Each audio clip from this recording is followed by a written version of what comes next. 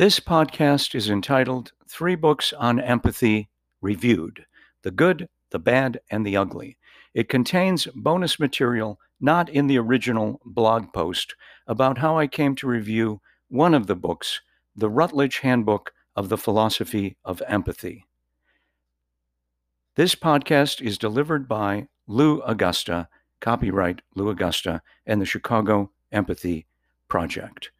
Up front, I provide background and context for a discussion of empathy. The following: this is not the truth with a capital T, but consider the possibility. Empathy is a form of relatedness to another person. Many forms of relatedness exist. These forms of relatedness extend from the affectionate, aggressive, ambivalent, avoidant, bullying, hostile, insecure, insincere, intimate, all the way to manipulative, masochistic, sincere, sadistic, tentative, terrorizing, therapeutic, troublesome, and so on. Forms of relatedness. Empathy constitutes authentic relatedness to another person, to another individual. The defining characteristic of empathy is being in the presence of another person without anything else getting in the way, being in the presence of another human being. One gets one's humanity from the other individual in the form of authentic relatedness. When one individual loses the other person, one loses one's humanity. Speaking in the first person to induce empathy, when I lose the other person, then I am left lifeless, apathetic, lacking in vitality, in short, depressed. This idea occurs in the work of Heinz Kohut, the innovator responsible for putting empathy on the map even prior to discovery of a hypothetical mirror neuron system, itself a matter still being debated. Another of Kohut's celebrated statements was that empathy is like oxygen for the soul. So if you, dear reader, dear listener, have been experiencing a shortness of breath due to life's stresses, the commitment of this work is to contribute to expanding the empathic oxygen available to your soul, albeit in a rigorous and critical way. The first empathy book reviewed here is a very good book indeed. It helps one to breathe easy. Lots of oxygen here. William Miller's Listening Well: The Art of Empathic Understanding, published by Wipf and Stock, 114 pages, is a very short book indeed, admirably concise. My short review is that, as I am the author of 3 academic and 2 how-to books on empathy, Miller's book is the book that I wish I had written. Miller's Listening Well contains the distilled wisdom of his several decades of practicing listening as the royal road to expanding empathy. Listening Well is a how-to book, but the author is adamant that such a skill lives and flourishes in the context of a commitment to being empathic. Key term, being. I hasten to add, though Miller's is the book I wish I had written, my own publications on empathy are significant contributions, and I shamelessly urge the reader to check them out and get them on the short list too. More to the point, being with the other person without judgments, labels, categories, diagnoses, evaluations, and so on, is what empathy is about most authentically. It is not that such assessments do not occur. We almost can't stop judging and assessing. Such judgments do occur, but they are almost always such as to get in the way of authentic empathy. Listening Well, the book, is way too short to be a textbook, but I can see it as being useful in a workshop, seminar, or as exercises in class. In case you're unaware of William Miller's background, He is the innovator behind motivational interviewing. Listening well, the practice, not just the title of the book, is at the heart of this approach. In turn, the practice of listening well is based on empathic understanding. Miller is explicit in invoking the work of Carl Rogers. Rogers, who lived 1902 1987, was one of the founders of humanistic psychology, and Rogers' person centered psychotherapy provides the foundation for this results oriented intervention. 2 out of 2 thumbs up for William Miller's Listening Well, The Art of Empathic Understanding. The second book I am reviewing is by Chris Beem. Chris Beem is a would-be bad girl. She's a bad girl, in quotation marks, who has written a very good book.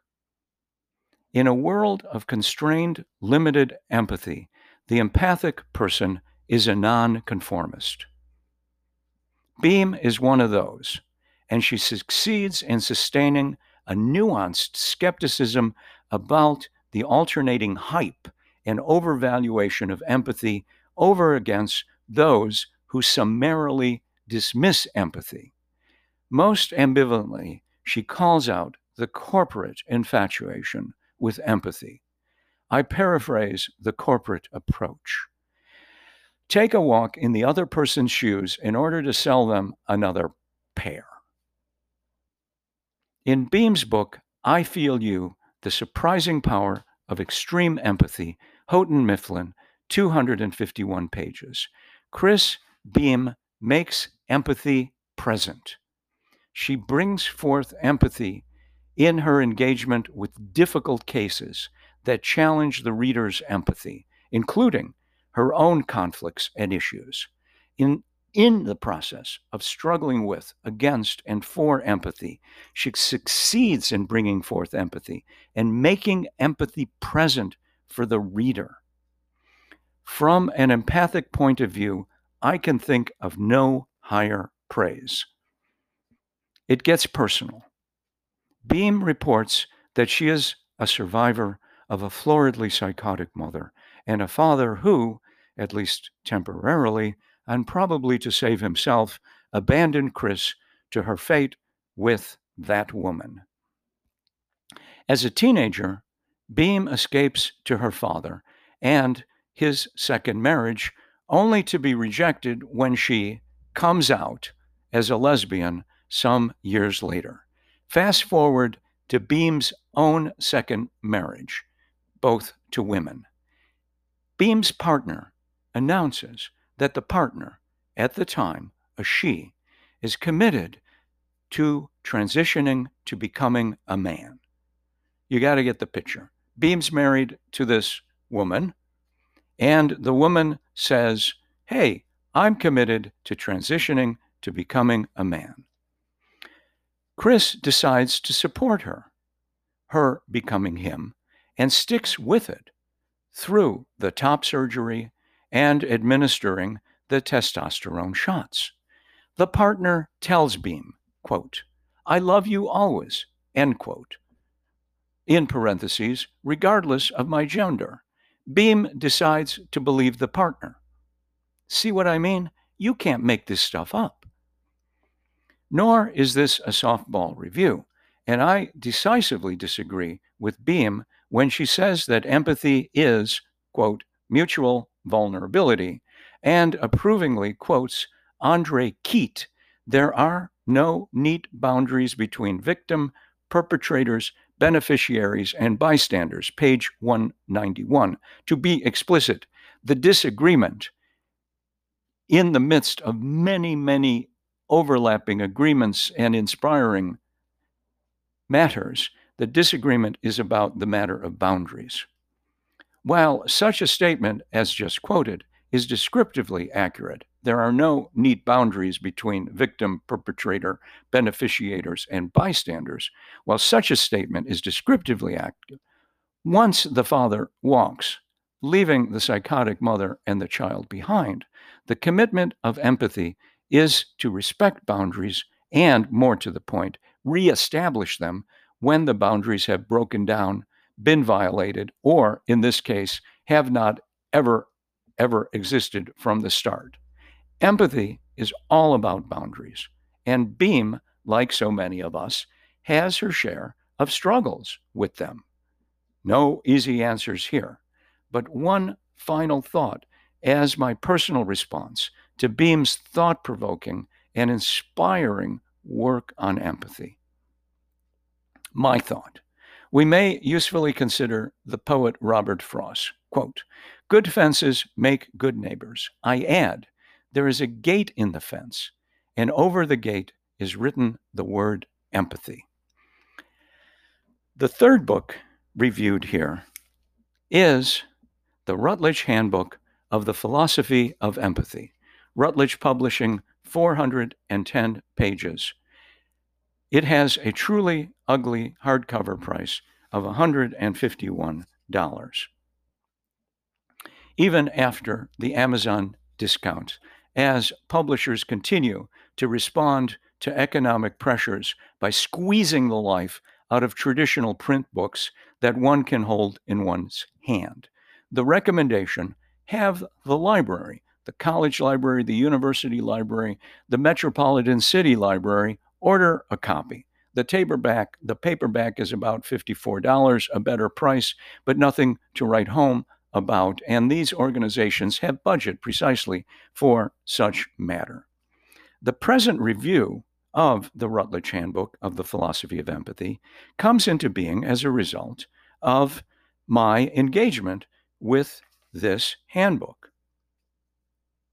I reviewed in writing each of the 33 articles in it, but I did not publish all of those reviews.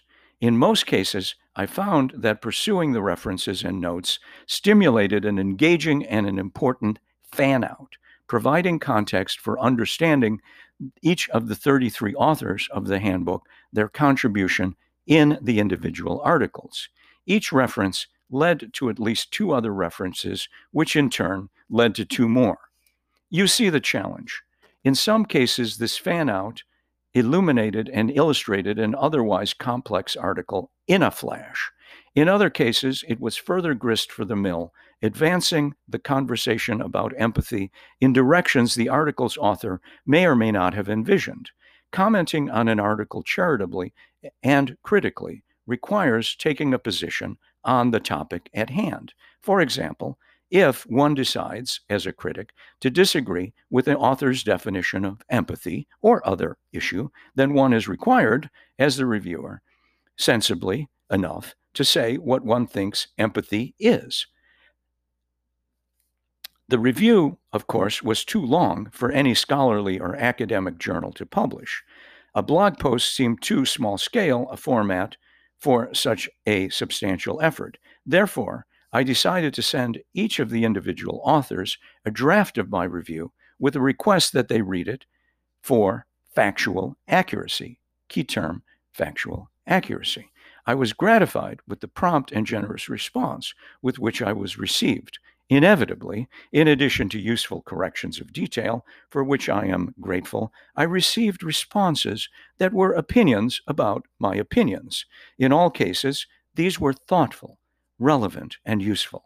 I noted the date of the responding email and preserved it in a PDF for future reference as appropriate.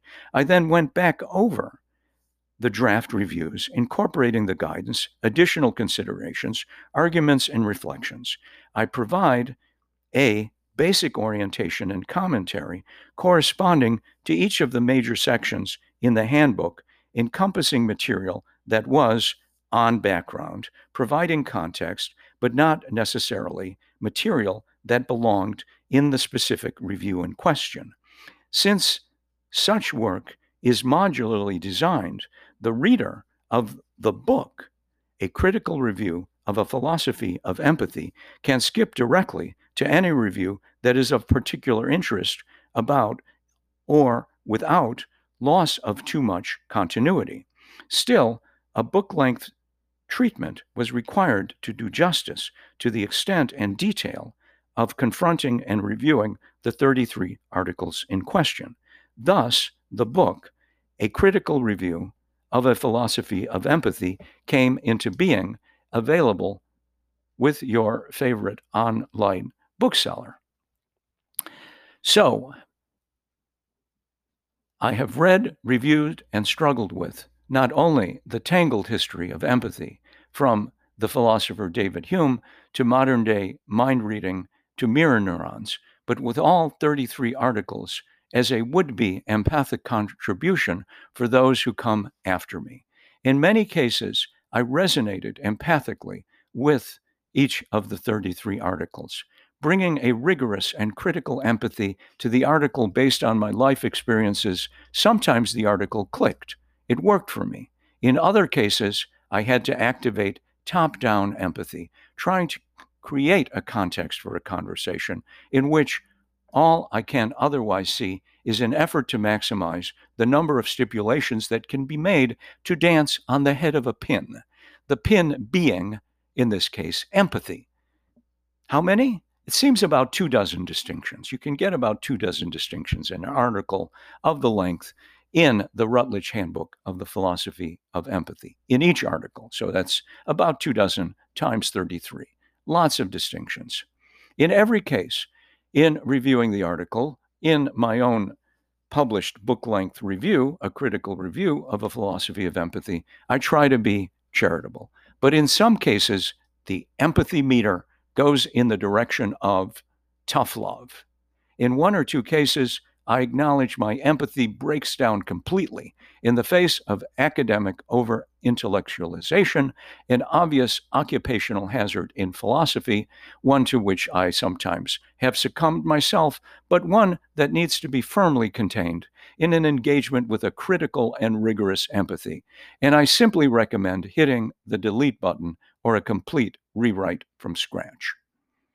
A handbook promises to be a comprehensive engagement with the issues, so it is with deep regret that I call out the fundamental incompleteness.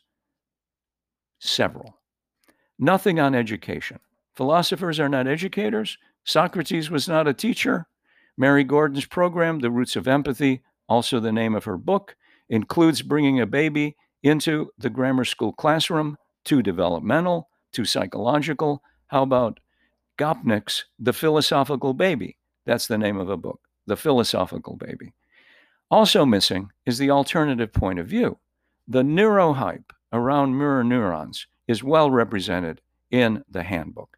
But what about the alternative point of view that such an entity as mirror neurons does not even exist in humans, and that the neurological infrastructure has a different configuration? Footnote C. Gregory Hickok, The Myth of Mirror Neurons, The Real Neuroscience of Communication and Cognition, published by W.W. Norton and Company. Just a moment of skepticism. We turn to the article on evolution. In the evolutionary context of empathy, we get an engagement with the subject of variation and natural selection, but missed are the role of human mother-child matrix in the development of affective empathy, the empathy-sizing, the empathicizing effect of female sexual selection on male aggressions. Women make men nicer on a good day, and the development of perspective taking in group selection and empathy as a cheater detection system, key term, cheater detection system, and empathic cruelty. Empathy and morals are well represented, but little about social justice, overcoming prejudice, building bridges between disparate individuals and communities, or the tough related issues. I'm just getting warmed up here. Other incompletenesses are more fundamental, methodological. Empathy is not just the object of the inquiry, but it also needs to be the subject of the inquiry. We get our humanity from the other individual. The other humanizes me, and the other's artistic expressions and social contributions. This is subtle, so let me give an example. Expand your empathy. Go to the art museum and enjoy art online. Deepen your empathy. Attend the symphony. Enjoy symphonic, classical music, or whatever kind of music inspires you online. Broaden your empathy. Study a foreign culture or indigenous community. Stretch your empathy. Read literary fiction. The engagement with aesthetics expands, trains, and develops our empathy. Likewise, with the engagement with the other person. How does that work? The contributors seem not to have considered the possibility. Instead, empathy is on the defensive in too many places in the handbook under review. Empathy is not represented as something of value that needs no apology and is worthy, along with, say, compassion and motherhood, worthy of active promotion and expansion as a benefit to the community. Strangely enough, the breakdowns, failures, and misfirings of empathy, emotional contagion, conformity, projection, communications lost in translation, these are mistaken for empathy itself, as if empathy could not misfire or go astray. Nevertheless, bright spots appear. As Sidney Shoemaker points out in his article, the solution to a so-called parochial empathy that is limited to the in-group is empathy itself. Expanded empathy. Expand the boundaries of the community to be inclusive of those previously excluded. No doubt, easier said than done, but that is not a limitation of empathy itself, but of our need for expanded empathy training and the practice of empathy. The battle is joined. Dan Zahavi, an otherwise impeccable and astute phenomenologist, enters into apologetic worrying about the conundrum. Can we really ever appreciate, understand, and empathize with another person's experience without having had a similar experience? Or words to that effect. Zahavi makes good use of the phenomenon Max Shaler to show that indeed we can, with the exception of the contributor to the handbook, Jennifer Robinson, on empathy and music. What is not called out or even hinted at is that the encounter with the other person, the encounter with art, music, and literature enhances and expands our empathy.